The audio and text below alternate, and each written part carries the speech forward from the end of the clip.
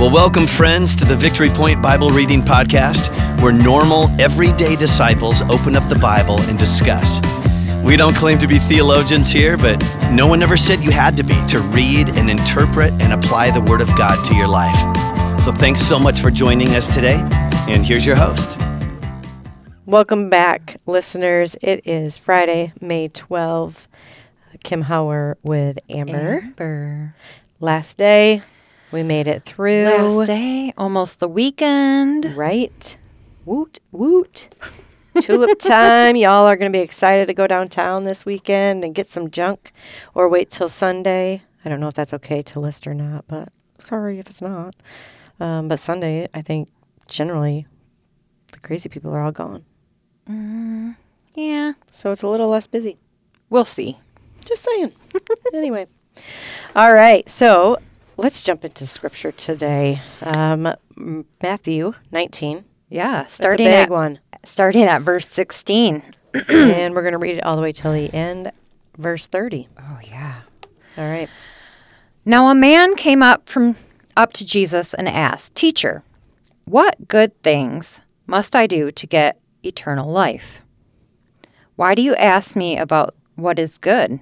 Jesus replied. "There is only one who is good.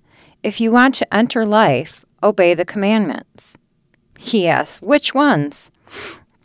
Jesus replied, "Do not murder. Do not commit adultery. Do not steal. Do not give false testimony.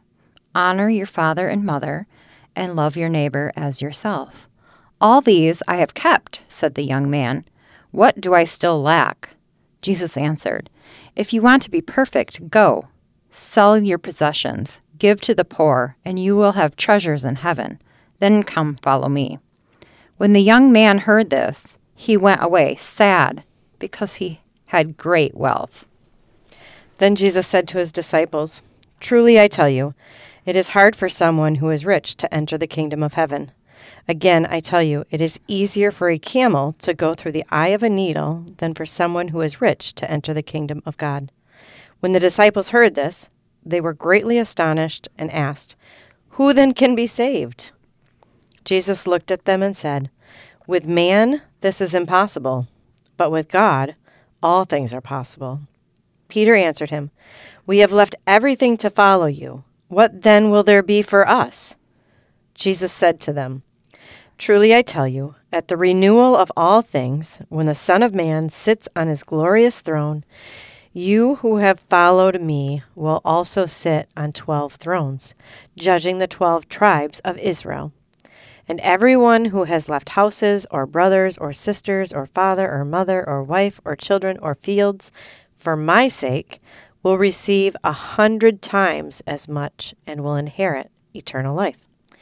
But many who are first will be last, and many who are last will be first." Whew.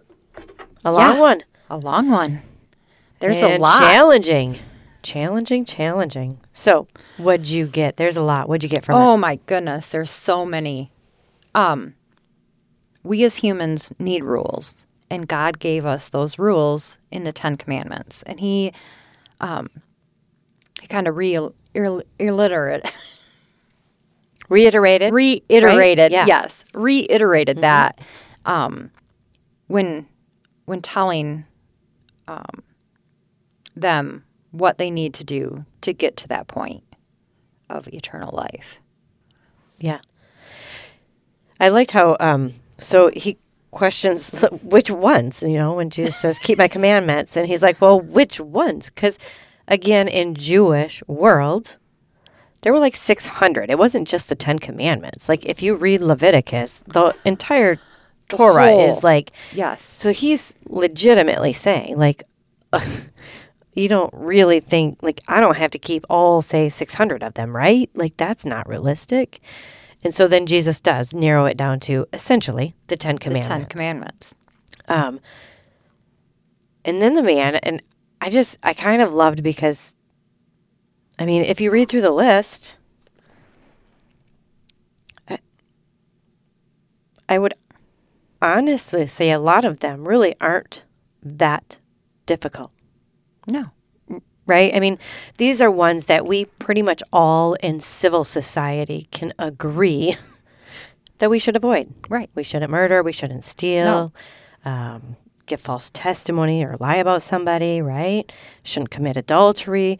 Generally speaking, I think civil society would look at those and say, yeah, those aren't that big of a deal. So that's why he's saying, well, I've kept all those. Those aren't like sweet. Yeah. You I'm know? done. Woohoo. Eternal life. Yeah. And he's like, but what do I still lack? Because I feel like that can't be that easy. Right? Like, he's No. like, it can't be that easy. Like, come on. What am I missing? And then Jesus gets to the heart of it, right? Yeah. He's like, Dang it. If Jesus did not know this man's heart, the story would not be here. no. Nope. Because Jesus hit him where it hurt. Well, and we should be able to give up anything God asks us to give up.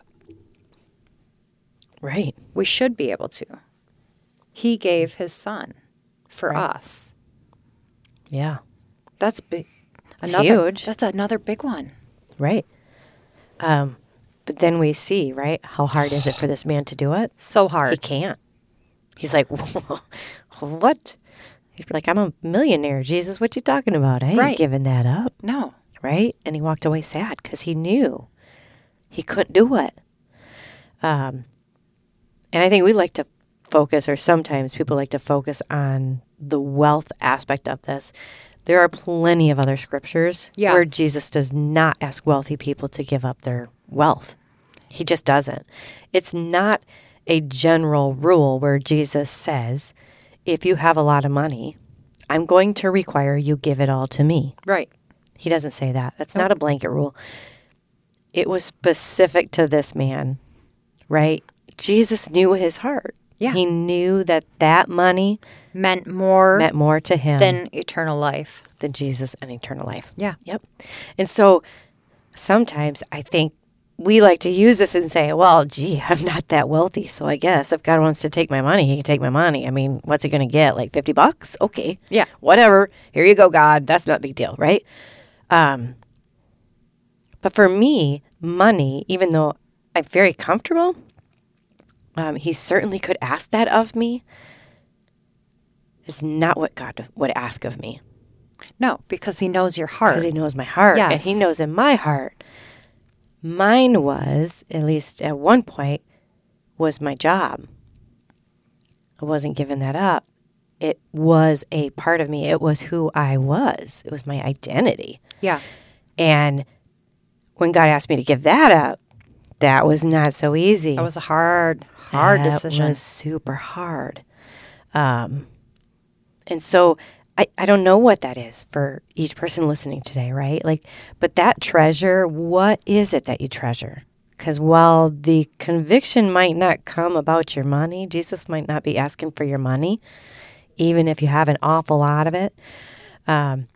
He might be asking. Yeah. It might just be time. Yeah. As simple as time. Yep. I'm just asking for a little bit of time. Yep. Yep. Or like our skills, that kind of was tied to my job maybe a little bit. But I feel like, a performance or skills or time, money, all these things that they're not inherently bad. They're really not. Money's not bad. Your job's not bad. Nope. Your skills, your talents, your gifts, like all of these things are not inherently bad. What makes them bad Yes. is when we place them above Jesus. Correct. And he knows. Sometimes more than we know I would agree. what it is that's really drawing our attention away from him. And he'll get there. And you can surrender or not. Yeah. I found out He might just take it. he might just take it. I fortunately was allowed the opportunity to give mine up gracefully and with the right heart and mind. And I'm glad I did. I'm glad that he allowed me the ability to be obedient, even though I fought for a long time. I mean, it was like 4 years. I I'm glad he was patient to allow me the time to be obedient. Because I think I would have felt differently if he actually removed it from me. I don't think I would have learned the lesson of it being Right. above Jesus in my life. So, this way, even though it was painful and it was a lesson I needed to learn, I learned that I cannot let my identity be wrapped up in my job, because then I place that above God. Right. And he does not have room for that. Doesn't have tolerance for that, right? No. Patience. Thank goodness. Long-suffering and Jesus. mercy. I love it. Yes. Thank goodness he is a good, good God. But yeah, so it doesn't have to be money. You know, let's not get caught up on our treasure being money or financial things. It can be in all sorts of things. And God knows our heart. So then as we go on to like the next part, like what'd you get on that? Anything there that you felt like? He asks us to be humble.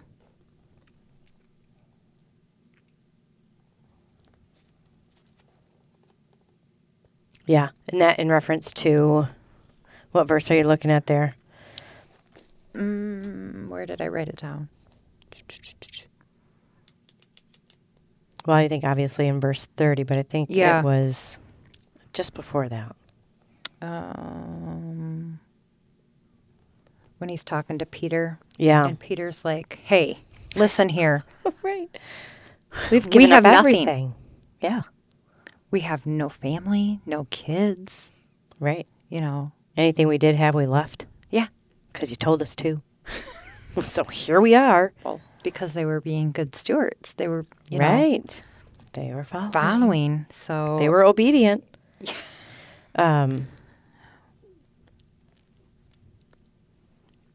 Yeah. I love Peter. Like, he is the one disciple who is so willing every time to stick his neck out there and be like, asking what everybody else wants to ask. He does. He questions things. Does. And he's not afraid to, like, make a fool out of himself. Just put it out there. Yeah. You know. He doesn't care what. And that's kind of refreshing. Yeah. Because you know where he stands. Yeah. And I feel like now in these days that we live in, we don't want to hurt anybody's feelings or step on anybody's toes. So, right. So we guard ourselves. Yeah. When I meet somebody that's straightforward and kind of just tells it how it is, it's very refreshing to me to know where I stand. And they're always the people that will kind of say, hey, you know, get your act together, or, you know, question things. And then it makes me question, you know, maybe I should have not said that. And maybe I do need to go and ask for forgiveness because I did hurt somebody's feelings. So, yeah, I think we just need to. Yeah. Peter definitely has one of those, like, yeah. All right, everybody, I'll ask the question here because I feel like we got to know. Like where do we stand in this whole ordeal? I do love that Jesus makes it clear that there will be a reward. Right. All the treasures in heaven. Or rewards. You know, it's not just that we have eternal life. But clearly the 12 disciples, well, it won't be 12, I don't think. Although maybe the apostle Paul actually fills the spot of Judas. Oh, maybe. Because there's apparently 12 thrones. So maybe. Anyway, it's clear that they will have, right? Jesus has cemented their place in heaven as being those who because you've him. Given up so much to do this for me. Yeah. This is your reward. Yeah. And a person who loves, I guess, to me, that would be justice, right? Yeah. Like, seriously, if you were the 12 disciples, other than Judas, poor Judas, but if you were the 12 disciples, right, and you just followed him and gave up everything and ended up really ultimately dying for the cause, I I think they do deserve justly a place of authority in heaven, Yeah. right? As Abraham, Moses, Right. The big names of faith. Not that I'm a peon, right? I get No, that. but the greats. The greats, right? Like they should have a place. Like they did earn their place, right? They did what God asked them to do. And it wasn't easy. And it wasn't easy, but they did it anyway. And I think even the sign of a just and not everything's going to be equal in heaven. I just don't. I firmly believe that's not truth. I think we see here that the 12 disciples are going to have a bit of a hierarchy above us, right? They're going to have thrones. Yeah. I will not, I'm sure. I don't know why I would, honestly. So I don't need one. But I'm just saying, like, I think there is going to be a bit of a hierarchy in heaven, and I think that's just. But even in the sentence at the end, it says, but many who are first on earth, right? Right. Will be last in heaven, and many who are last will be first. Well, you can't have all number one first places and then all what? Are there a million? Like, I don't know. What's the bottom number? I don't know. But you get what I'm saying? Like, Yeah. There's a progression. There's a line. Like we're all lining up for entry, get our ticket punched. I don't know, but it's weird.